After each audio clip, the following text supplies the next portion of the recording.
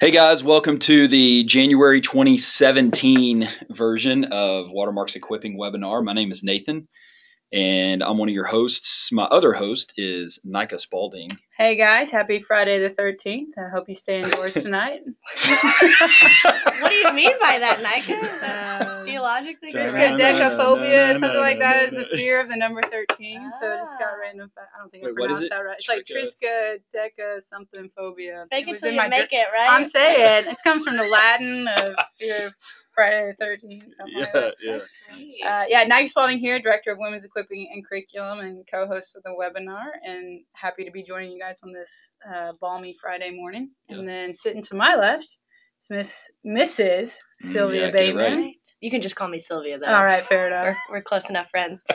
Yeah, my name's Sylvia Bateman. I am the stewardship coordinator, and so that means some fun things like Money Wise, which is coming up next week, and other stewardship items as well. That's awesome.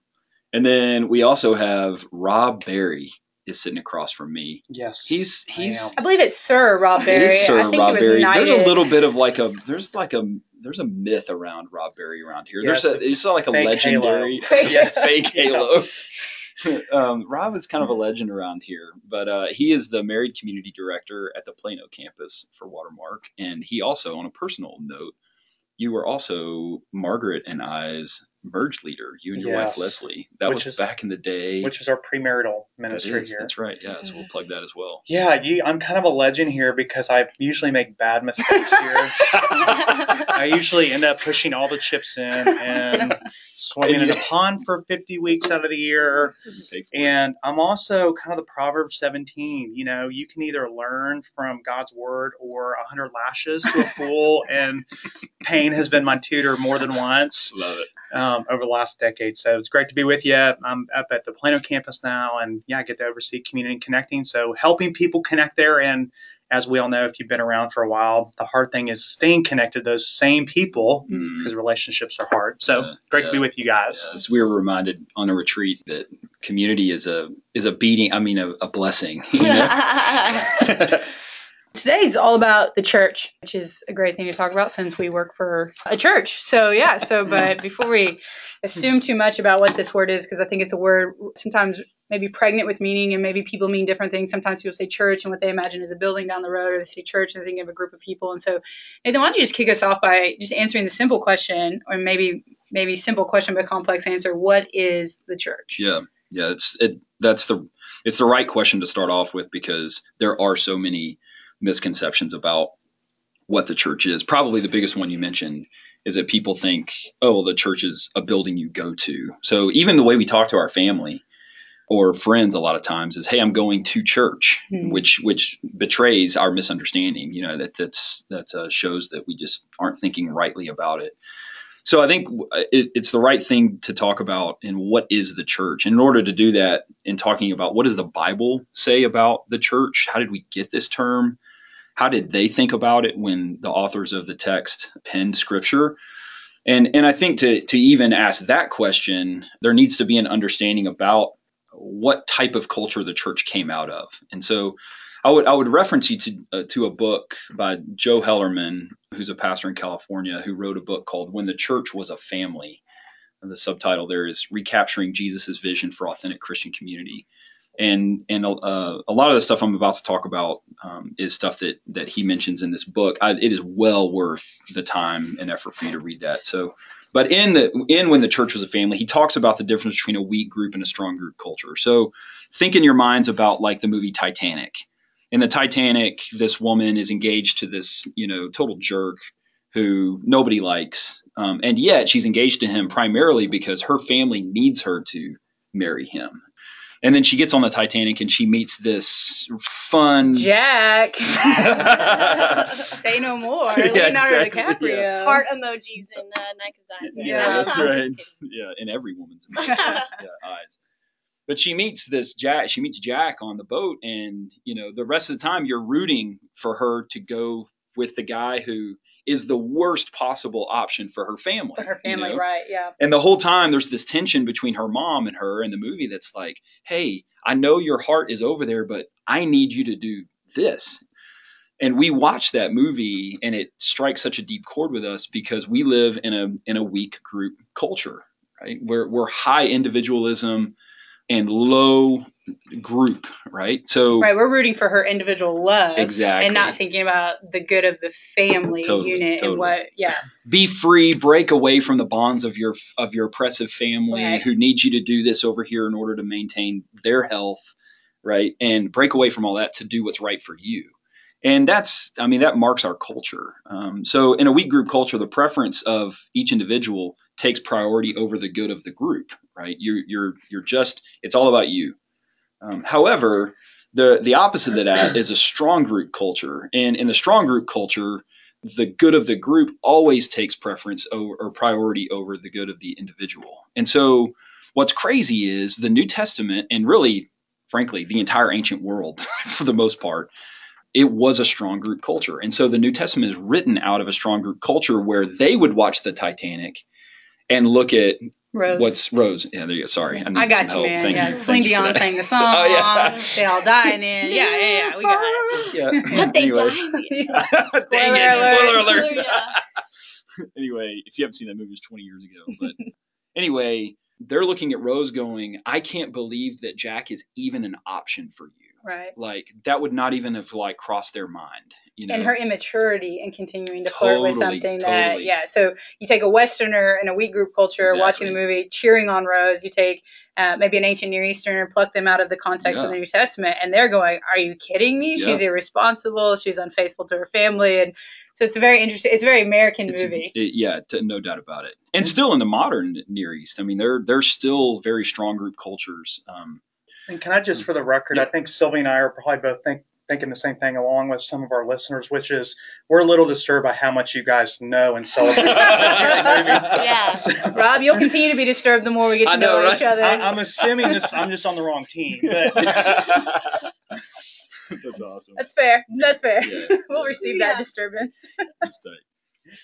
But yeah, there was a guy that's written quite a bit on culture, and his name's Clifford Geertz. He said this: individualism is a rather peculiar idea within the context of the world's cultures. So you have to understand, like, we're so deeply ingrained in individualism that we to even challenge that idea almost seems an attack on our identity. You know, like, whoa, it's un-American. It's and then therefore unchristian, and we sometimes confuse the two and exactly. forget that that's a whole other the roots of Christianity really did come from a strong group culture. And so but I say that to just say, like, you need to switch your perception in your mind, because the presupposition that individualism is the highest end and that we should view everything through that is a fairly new idea in the history of humankind. And so, we'll start there. But in a strong group culture, and I would say this as far as just principle number one on strong group culture is, in the New Testament, again, I've mentioned this already, but in the New Testament world, the group always took priority over the individual. So you ask, like, hey, what would it have been like to walk around with Jesus in Palestine in the first century? Well, it would have looked like a very strong group culture. I mean, you're making decisions based on family. A lot of their traditions were family oriented, and not even just family oriented, but the whole people as a whole oriented. There's plenty of evidence in ancient texts that clearly shows that this was the case. I don't have time to go into them now, but one of them that I would mention is Second Maccabees.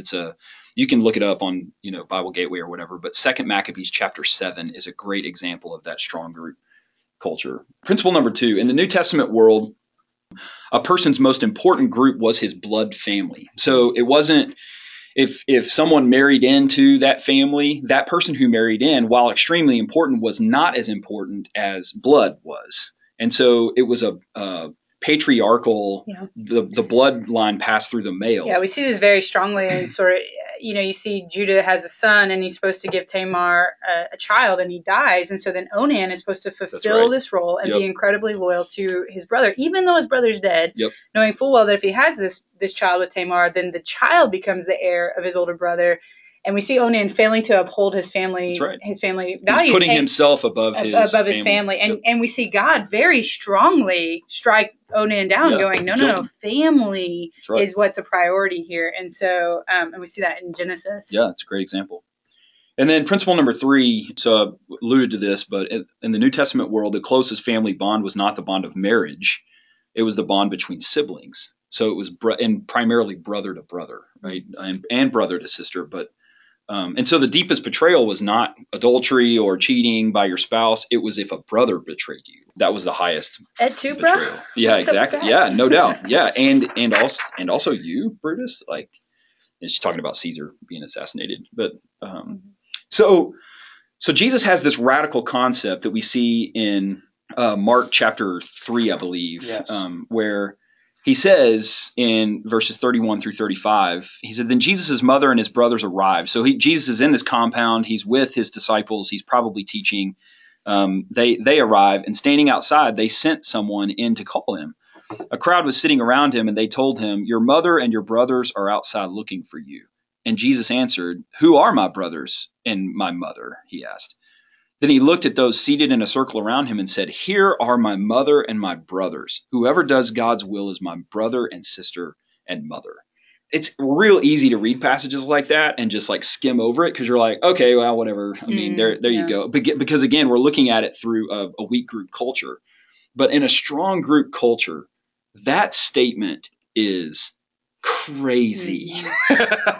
And they're almost blasphemy. Almost betrayal totally at the highest, is. the highest degree of no, she actually gave birth to you. Like, what are you saying right now? And in fact, another place, Jesus, a woman in a crowd cries out to him and says, hey, blessed is the woman who birthed you and nursed you. And Jesus said, no, rather, blessed is the one who does the will of my Father, right?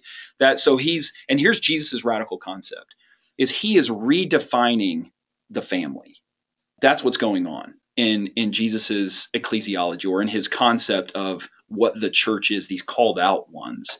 He's calling them out of loyalties to their bloodlines, and he's saying, no, there's a higher loyalty above your bloodlines, and it's a spiritual bloodline.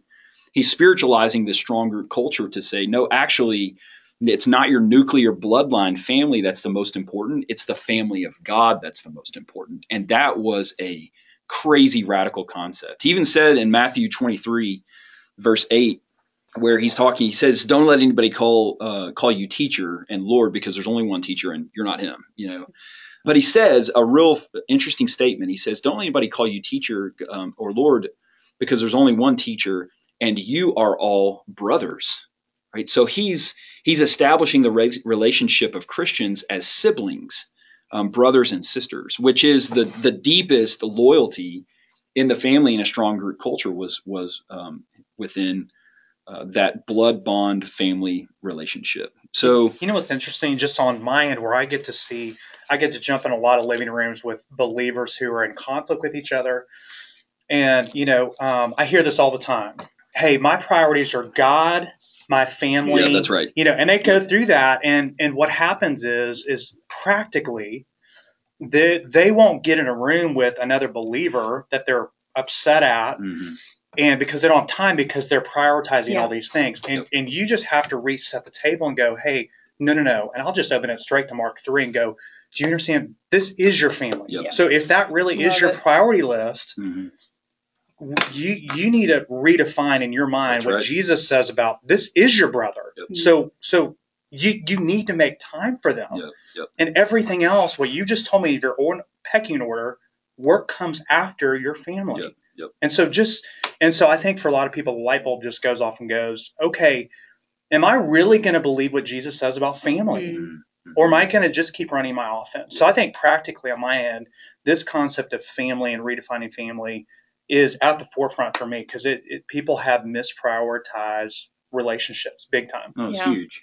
So Nika, why don't you walk us through like what, given the strong group culture that the New Testament is written out of, like what does that mean for the church today? Yeah, absolutely. And so first thing is, Jesus obviously taught in parables, he taught in stories, and he can use a lot of different structures as a metaphor for his church. And yet we see that he uses this strong unit of the family.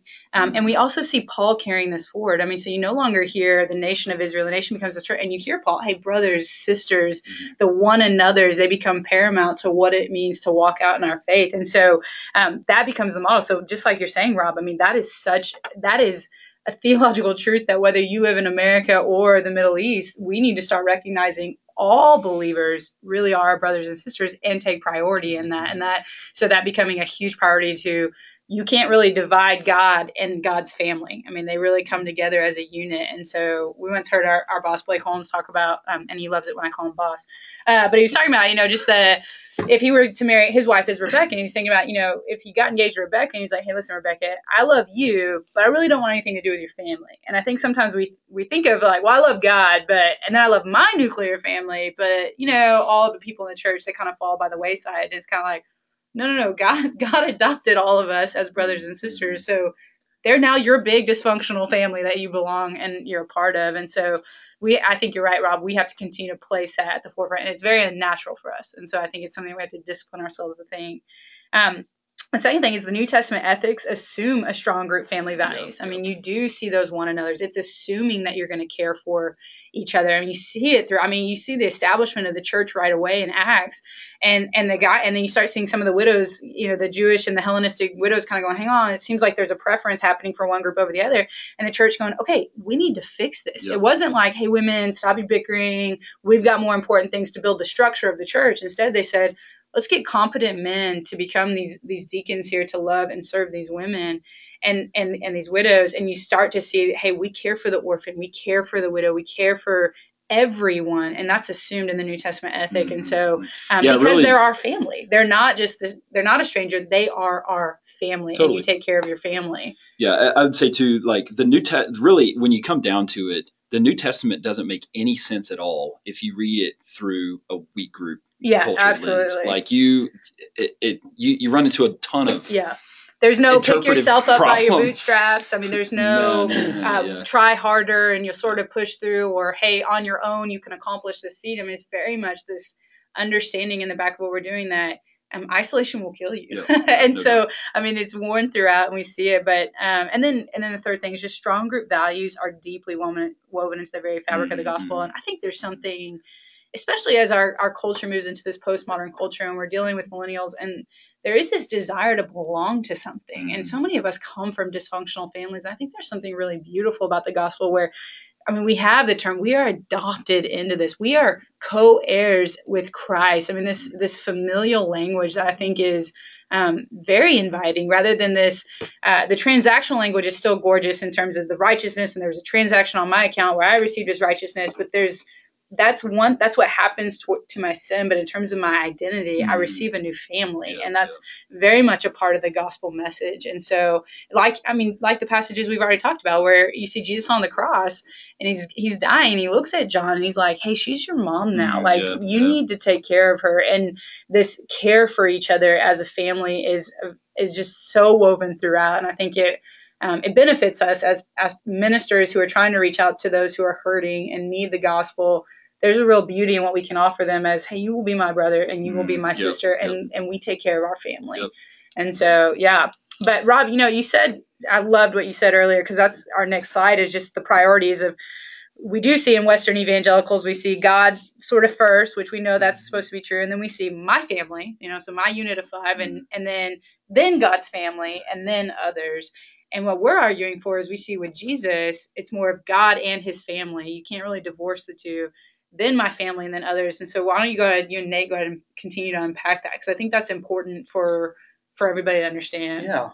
Yeah. It's just, and everybody, if you were to sit down with everybody and just said, what are your priorities? You're in the Army, what were, you always hear God Corps country for Marine Corps. What would it be for the Army? What would they say? Yeah, similar to mission first. Mission trumps everything. Yeah. And so, if you were to sit down with everybody, just go, okay, list your priorities.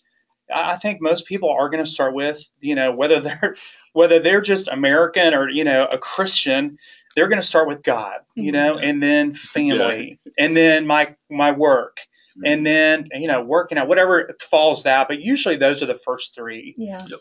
And, but realistically, we don't live like that. Yeah. We just don't, right? So our work gets 40, 50, 60 hours a week, our family.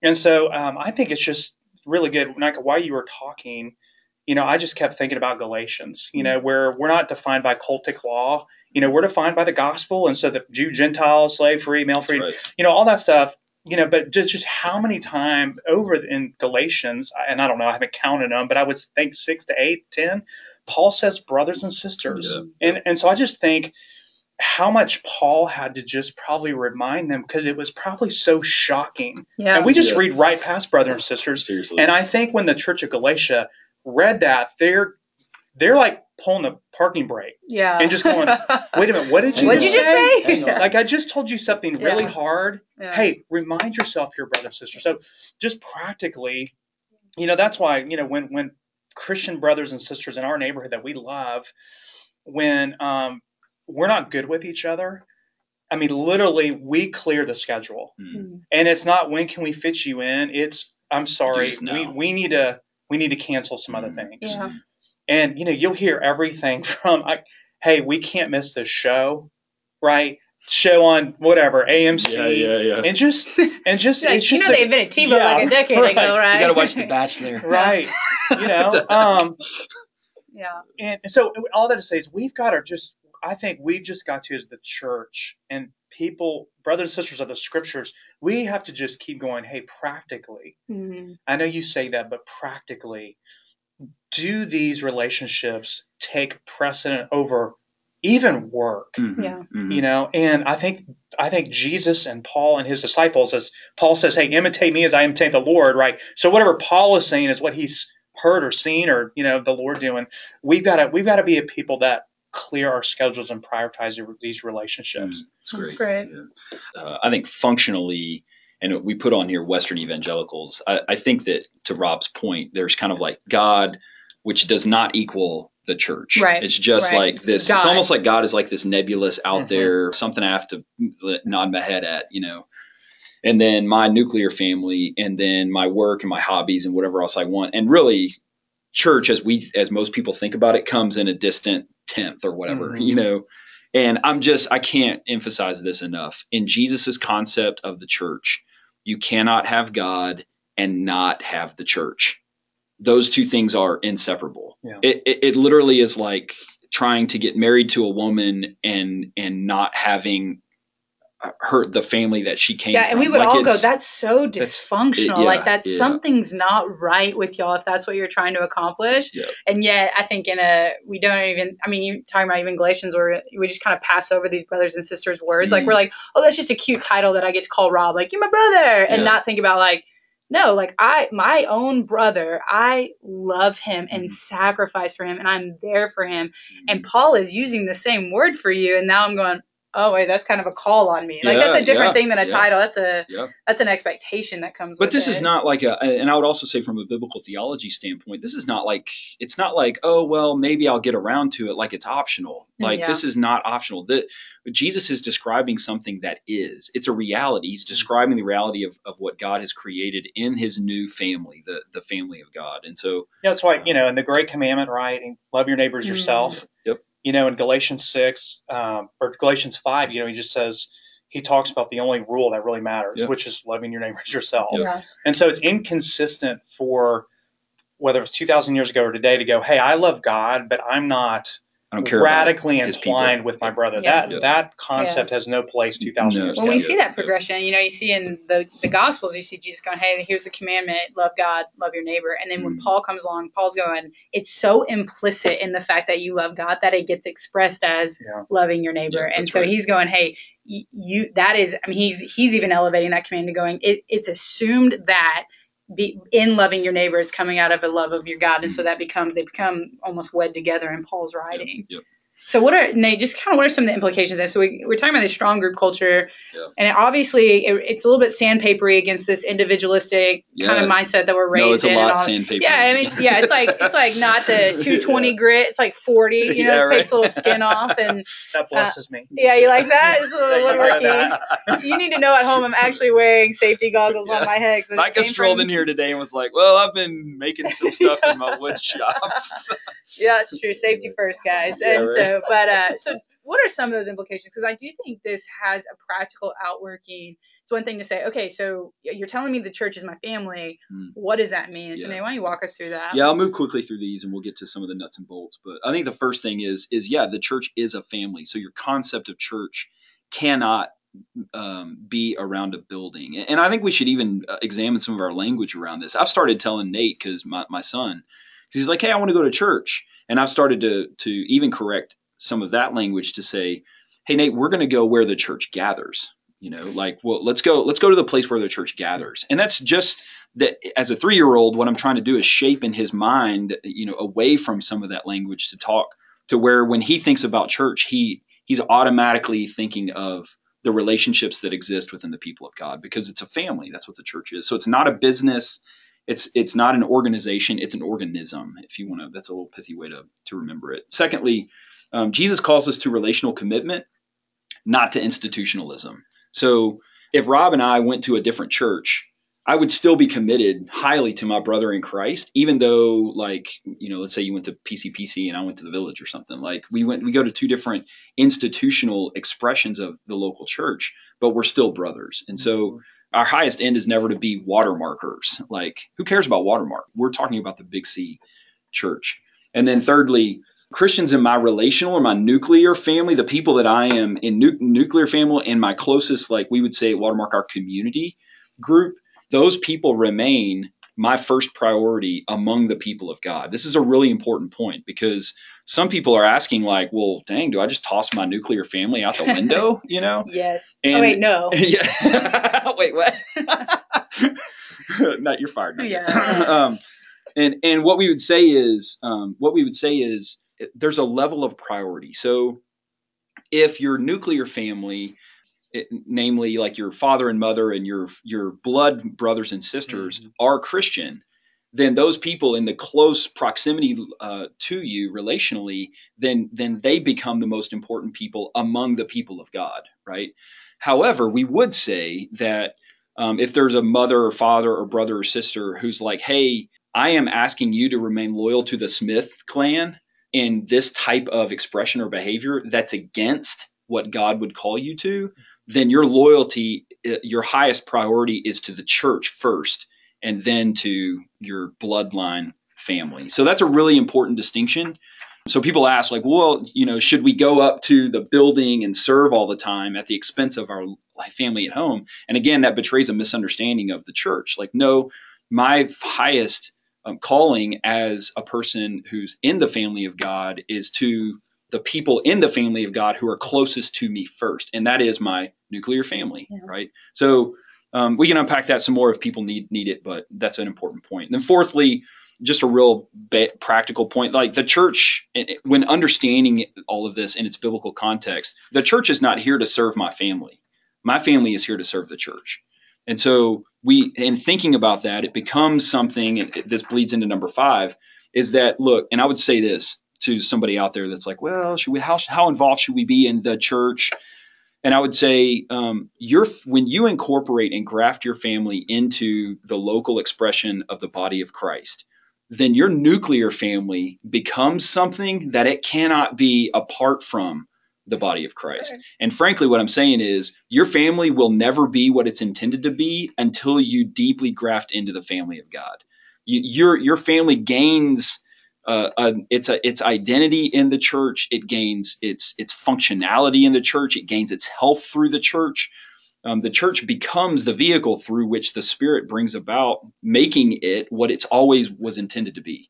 That's what I would say are some of the implications. Yeah, Sylvie, why don't you jump in here? So you got a question. Yeah. So we had a question come in, and I think it's going to tie with some of these implications if we're going to answer it later on with Watermark Church membership specifically. Do it now. But so it says, this is a direct quote, so how do you interact with brothers with totally different belief systems who are still believers in Christ? An example being charismatics. Yeah. That's a great question. Shameless plug for one of our earlier webinars that we did where we just talked about what is central to the faith. And so one of the things that as Christians is really important is that we maintain the core of Christianity, which is, the death and resurrection of Jesus, sort of the things, which is what we did a whole webinar on, what is core to Christianity, which is what separates sometimes that local expression of the church is, hey, at Watermark, we have certain tenets that are different from a church down the street. that we're still calling a church, That's that we're right. still calling because they hold the same core beliefs as us. But outside of those core beliefs start to become convictions and then opinions and then sort of questions. And so I would say, one, we love them. They're our brothers. The one another still apply to them, and we continue to serve them just like we serve the family. But that is a little bit of what separates why we choose to go to Watermark instead of maybe, whatever down the street church might be different in their convictions. And so, which actually brings us kind of to the next point, Rob, is that, so, you heard Nate say it's not an institution, right? It doesn't matter about Watermark. And yet, every Sunday at Watermark, there's a good chance you're going to hear us say, jump in, be a member, get committed here. And so here we are saying that the church universal is really important for brothers and sisters. And yet the church local is also very important, even though the institution is not more important than the organism. What is church membership and why is it so important? Yeah, I think the only thing I'd add on to that question, like that was asked by one of our listeners, is bear with one another from Colossians 3. I think Romans 14 and 15 that just says, which is really, hey, this person has a conviction that it's not okay to eat meat, sacrifice idol, and back and forth. And I think one of the key passages there, it just says, let everybody be convinced in his own mind. And so, look, if you are someone who has a friend that's charismatic, then I don't want you to violate your conscience by not practicing that. Right. If you feel like that's a means of grace to build other people up. And so, man, I want to bear with you. I want to be patient with everyone, like 1 Thessalonians 5:14 says. And, man, I want to love you, and I want to pray that, man, the Lord would open my eyes, maybe something I'm missing, and the same thing for you. So I think that's what I would there. Really so, great. when I think about membership, and, I would say I've come out of – I'm a little bit passionate about this because just – as someone who went through seminary, ended up working for Starbucks for 5 years, and really I feel like that's really God got my heart around this idea of, okay, even though I'm serving in a local church here, I really was a consumer. I wanted to take the front seat and not the back seat. I felt entitled, and just God really convicted me about just a couple of words. Hey, your job is to serve here, and that's what Jesus talks about in the Gospel of Mark, of just the Son of Man did not come to be served, but to serve. And so, hey, my job as a believer is to serve and not to be served if I'm following Jesus. And the second thing is just around the word submit. And just said it is normal for believers to be submitted, not only to other believers, see Ephesians 5:21, but also leadership. So when we talk about membership, really two primary words come to my mind in my phrase. And and I would argue that around those two phrases or words, there really needs to be a high bar. One for you if you're just another believer, and also maybe some of you are in leadership. There should be a high bar there. So really, the first, when we talk about membership, I think the scriptures would say it is intentionally connecting. Mm-hmm. Whether you're in 1 Corinthians 12, Romans 12, Ephesians 4, just this idea of gifts. 1 Corinthians 12:7 said, look, each person has the manifestation of the Spirit for the purpose of others. Mm-hmm. It's not for you, it's for someone else. Right. Great. So 1 Corinthians 12:12 is really a great passage as you're just trying to think through what is membership. It just says this, for just as the body is one and has many members, and all the members of the body, though many are one body, so it is with Christ. And so it's just aspect, if you were just going to read 1 Corinthians 12, what you're going to see there is that there's all these different parts of the body. And what Paul is communicating there is, look, you're a part of the body. When you have trusted Christ, you've received the Spirit, which is what 1 Corinthians 12:7 is talking about, and that Spirit has gifted you, along with many other things, but we find in Ephesians, it sealed you, it's a deposit, all these other things. But what it is it's essentially gifted you in a way that was different from how you were gifted before you trusted Christ and received the Spirit. And the whole purpose you have that gift, as far as others, is to build them up. And so the way I usually think about it is it's you taking your gift and saying, okay, I'm a believer with a gift, and now I'm going to go connect myself with a local body. It's really important to just, as we read the New Testament, to go, okay, every one of these books is written to a local body. The book of Romans is written to the Church of Rome. And so all the one another's in there are written. That church should be going, okay, we need to do this with each other. They're not thinking we need to do this with the Church of Galatia and, pick your church, Colossae. They're thinking, okay, we've got one church here. We've got to activate and live these things out. So when you think about just the phrase of I'm a believer, I have the Spirit, and I need to go intentionally connect myself. I need to take my gift, or kind of the words it uses are members or organs or whatever word you want to use as a synonym, and I need to go intentionally connect that to a local body of Christ. So that's the first thing. There's an intentional action around what you've been given. Now, I think why this is really important, if let's just say you're listening, you're not even in leadership, you're just a believer out there. Mm-hmm. The bar for membership, I think, should be really high. And here's why. Because you're joining a body, and that body is only going to be as healthy as the gifts around you. Mm-hmm. And not the gifts around you, but people's devotion to Jesus around you. So let me give you a couple of examples. My sweet dad's 83. He had a toe amputated not too long ago. And the doctor essentially told him, Bob, my dad, Bob, if you don't amputate this toe, this toe is infected and you're going to have to amputate your whole foot. It's going to spread. Mm. And so look, I think this really matters to you because you want to be at a church where there's a certain level of expectation for the member versus, oh, you're a believer? Come on, be a member here. Mm-hmm. No, it's like, hey, if you're not committed to follow Jesus, you might be the toe next over to this, right? You've connected, you're a toe, and the guy your next door neighbor is connected, they're a member of that church, but they don't really want to follow Jesus. They want to play the game, and they're infected, and they're going to kill you, and they're going to kill your foot. Spread like you go with the whole foot, yeah. Right, and so that's why we would say that every church has a different bar for membership. Yeah. And some people are like, hey, can you walk through the Romans Road, or whatever your bar is, are you willing to sign this document? And I'm going, hey, if I'm going to be intentionally connected with other believers and their job is to build me up, I don't want to be next to someone who's infected, an infected toe where it's going to kill me and kill the body. Now, look, we all have different levels of health here. And so it's not whether or not you're infected, it's do you care and do you want to get well? Yeah. Right. That's the key. And we'd also, because I also think, and this has happened around Watermark, is we sometimes confuse membership with participation, right? And I think those are two very different things, Rob. And so why don't you just unpack that? Like, if you're the toe that's infected, you're still welcome here. Yes. But we're not going to connect you to the foot at the cost of the foot. And so I think sometimes that gets confusing around church. Membership is people think membership means now I'm allowed to walk through the door. And we would say, come one, come all. Yeah. But the membership process, we would say, is a little different. So why don't you? Yeah, I mean, I think for what we're asking members to say and really sign is just go, hey, I want to be fully devoted to Christ. Yeah. That's Luke 9:23. If anyone would come after me, he must pick up his cross, deny himself, and follow me. And that's where where I would say what matters to every church is, look, you can be a member here if you're unhealthy, right? I mean, my wife looked at me my first year at Watermark and goes, you are emotionally detached. And I was still white knuckling pornography, and so I was unhealthy, but I wanted to follow Christ. Yeah. And so Jesus' question, though, it's not his main point in John 5 is, do you want to get well? The main point is like, look, you can get well, but if you're not interested in following me, there's gonna be much worse than just being paralyzed. Yeah. But I think it's just that's the aspect of somebody who wants to become a member is not just, hey, I believe in Jesus, but hey, I believe in Jesus and I want to follow Jesus and be fully devoted. Yeah. And so that's really the standard we have here is not, are you healthy, but are you serious about Jesus? Another illustration is just thinking about two kidneys, and you intentionally connecting. And this is a great example. So if you're a kidney here and you're part of the body and you're only committed to follow Jesus 50% of the time. Yeah.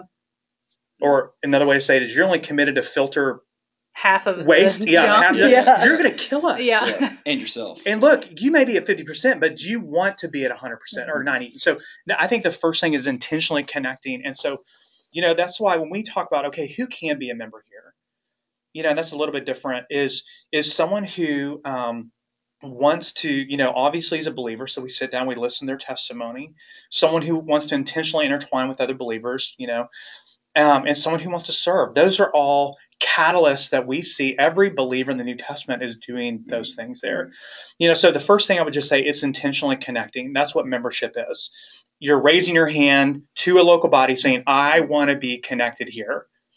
Usually that involves signing something or, something like that. And the second thing has to do with just the idea around shepherding. And then this is where I think people are like, hey, we, in our postmodern culture, we just don't love authority. But authority is God's provision for us. You don't tell us what we like and don't like. Right, exactly. And so, I remember, during my point of just trying to figure out, we've all worked under people that we didn't love doing. here in the secular world, not so much here, but but I would say in Hebrews 13, it just says, obey your leaders and submit to them. So I just want you to stop and go, this is a command from a general epistle to all believers. So when whoever wrote Hebrews says, obey to your leaders and submit to them, for they are keeping watch over your souls. Mm-hmm. As to those who will have to give an account, let them do this with joy, not with groaning, for this would be no advantage to you. So I think what I would say is, if you're a believer who is not submitted to a local authority, we would say that's best practice as elders, then you're in open rebellion. And I know that's harsh, but this is not a suggestion. This is a command, and you could go to 1 Peter 5, where it is commanding you to be under authority and submitted to authority. So, I think Matt Chandler is the one who said it. He had all these really fun ways of just kind of capturing membership. And he just said, look, if you believe in Christ and you support, meaning I serve somewhere, but you don't belong somewhere, you are a rebel. Yeah. And so, Matt, if you didn't say that, forgive me. And just to add to that too, like I've heard him, in talking about church membership, he sort of, you do have not only in Hebrews, but you have in the Timothy and the Titus passages, this understanding that of what is expected of elders and what is expected of deacons, and this understanding that the people come under them. And so he's going, hey, there's this church New Testament understanding that we are going to follow elders. And he looks at the crowd, he's like, what elders are you following? Yeah. And he's like, because there are some churches, I promise you don't want to be following their elders. And he goes, part of how this works out is in the local body, so you know which elders are shepherding you. And I thought about that. I thought, gosh, just to add to this question, why is church membership important? Well, frankly, it's the way in which you're able to obey some of these passages. Is that for that local expression to go, hey, I'm under nobody's authority, makes you kind of go, well, you're kind of supposed to be. In order to be obedient, you're kind of going, hey, you sound cool for a second there, but when you think about it, you go, I think you're outside of the will of God here, that he included. He didn't include the author of Hebrews, but he definitely included the book of Hebrews. And so I think that's so important to understand that when people say, hey, I take my relationship with Jesus seriously, I just don't think I need to be a part of a church. I sit here and go, well, hang on. If Jesus is the one saying, hey, if you love me, you'll obey me. The full counsel of Scripture is the revelation of God. And within that, there are commands that can only be fulfilled if you're a part of a local body.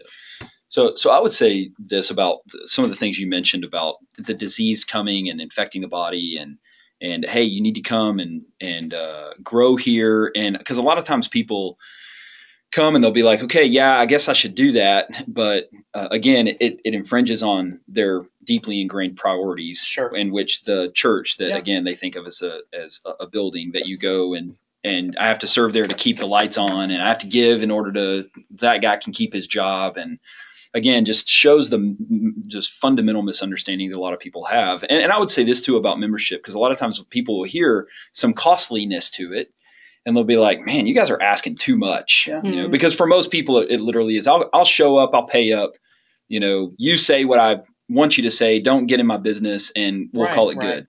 And I would just say this is that a lot of times we think of it in terms of the cost of membership, but we don't think of it in the cost of non-membership. Yeah. What does it cost you not to be connected to the body of Christ? Yeah. And it costs you spiritual disease, spiritual dysfunction, spiritual stuntedness. You cannot grow apart from the body of Christ. Yeah.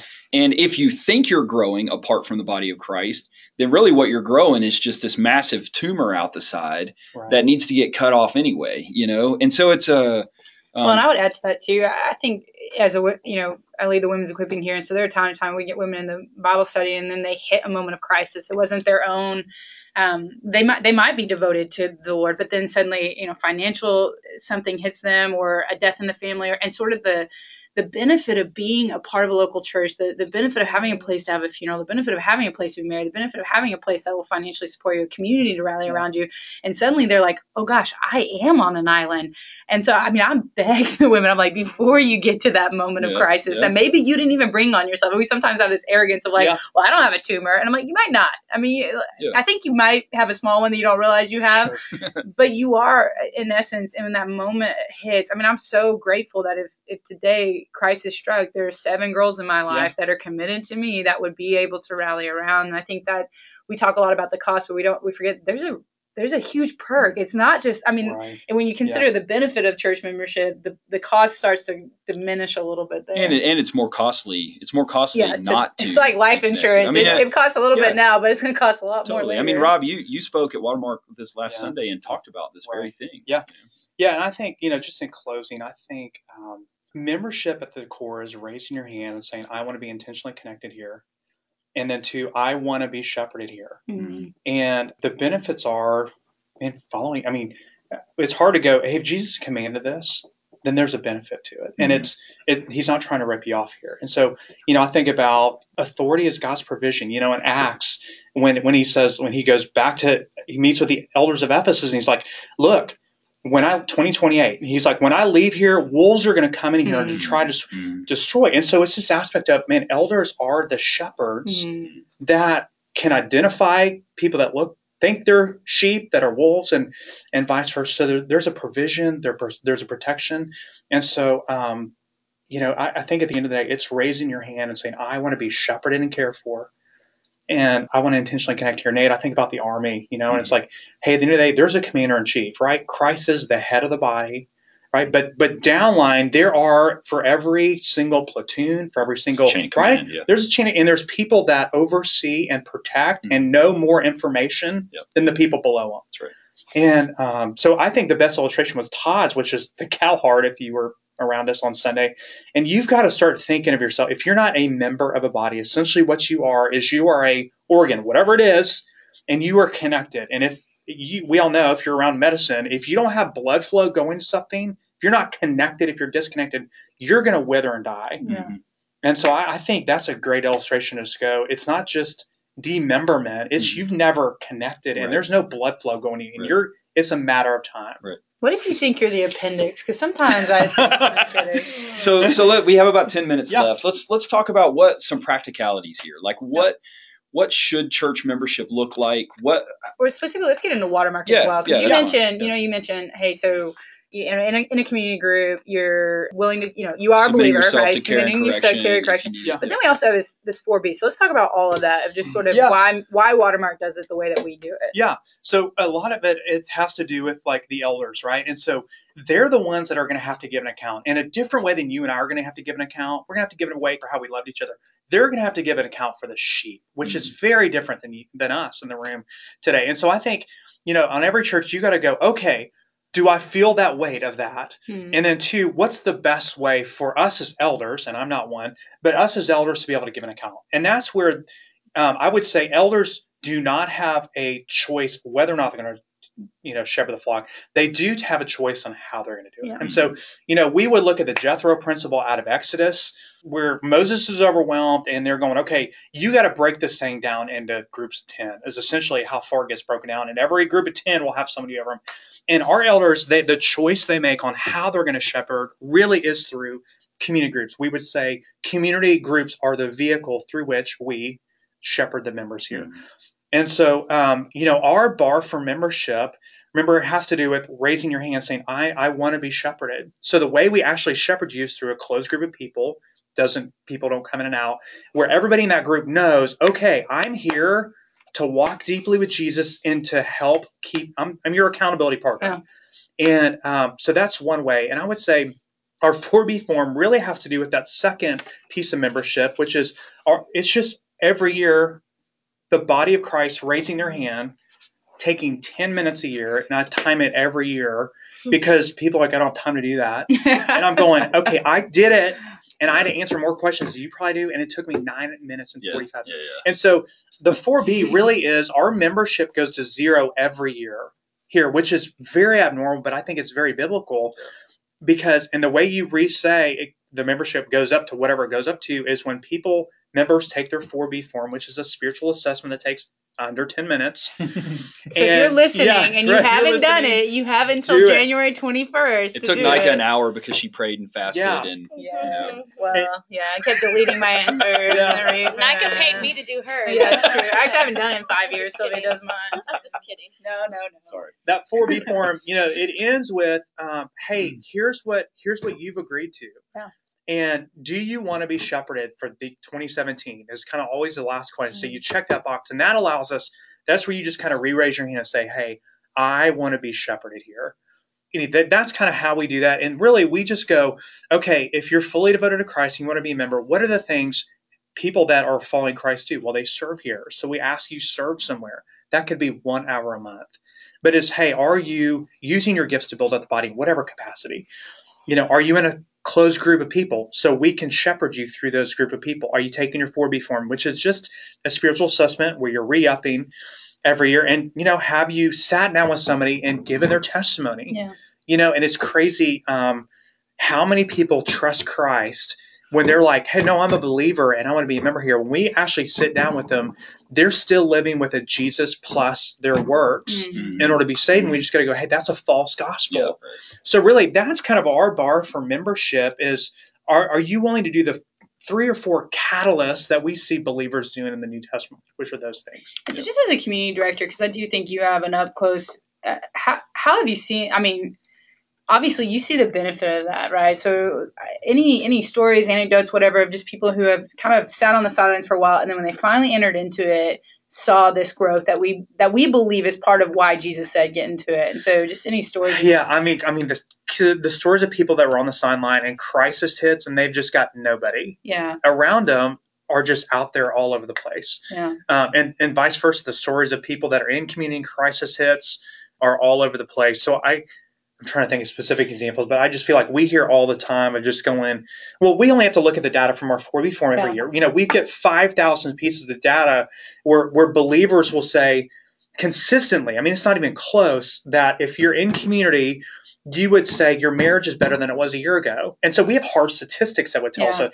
hey, we are engaged in God's word more than we were a year ago because of community. Hey, we are sharing our faith more because we're in community. And so, the football, just, hey, film doesn't lie. We would all say, Nate and I played football, and just, hey, the film is the eye in the sky and it doesn't lie. And we would just say, Coach, I didn't miss that blog. Right. Even when you wanted to. And so we would just say, we've got 5,000, 8,000 pieces of data every year that where our members or even non-members who are taking that 4B, just because they want to take a spiritual assessment without being a member here, there's a very clear distinction of those who are disciplining themselves for the purpose of godliness through the means of community with people who aren't. Which that's what I love that's what you brought. Because I think that's what, as believers, so many times when Jesus tells us to do something, then we have to trust that it's for our own good. And sometimes we're skeptical, right? Sometimes we're just like, eh.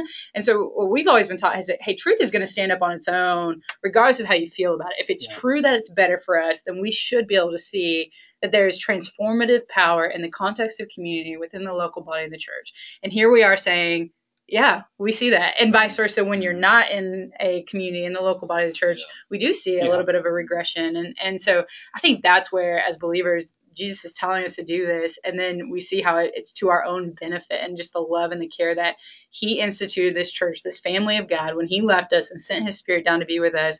This was the means by which we would continue to be made more like him. And you think, what a gift. Yeah. He left us with family. He didn't leave us with a to-do list, a measuring stick, anything else. He left us with family. And the more we enter into that family, the more we become like our precious Savior. Yeah. And it's kind of like Leslie and I. My wife's got the gift of mercy. If you know me, I have that's my lowest rated gift.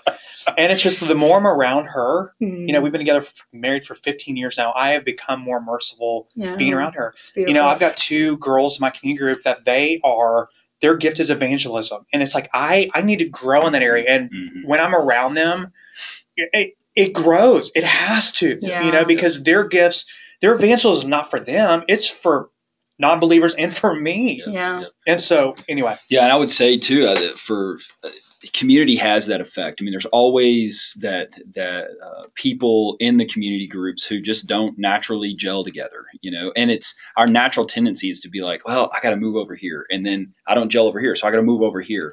And there's a great little quote from the book I mentioned earlier where it just said, a person does not grow up by running from family to family. There's a stick to itness, if I could create a word, that's really important. I think where we are fiercely loyal to people, and even especially the people who are sandpaper for us, because it's a refining work. You hear that, community? You're welcome. Sandpaper. It's and Jesus is doing that, and we don't. It's not optional. You can't go somewhere else. Like, this is your family, just like your brother that you love but drives you crazy, Yeah. or your sister But that he's your brother. but he's your brother, and Mhm. our loyalty is there, not because of he just happens to be that person.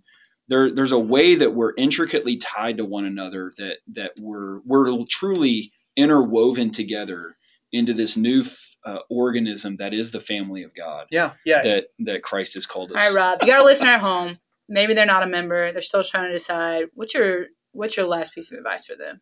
I would just implore you to go be connected somewhere, Mm.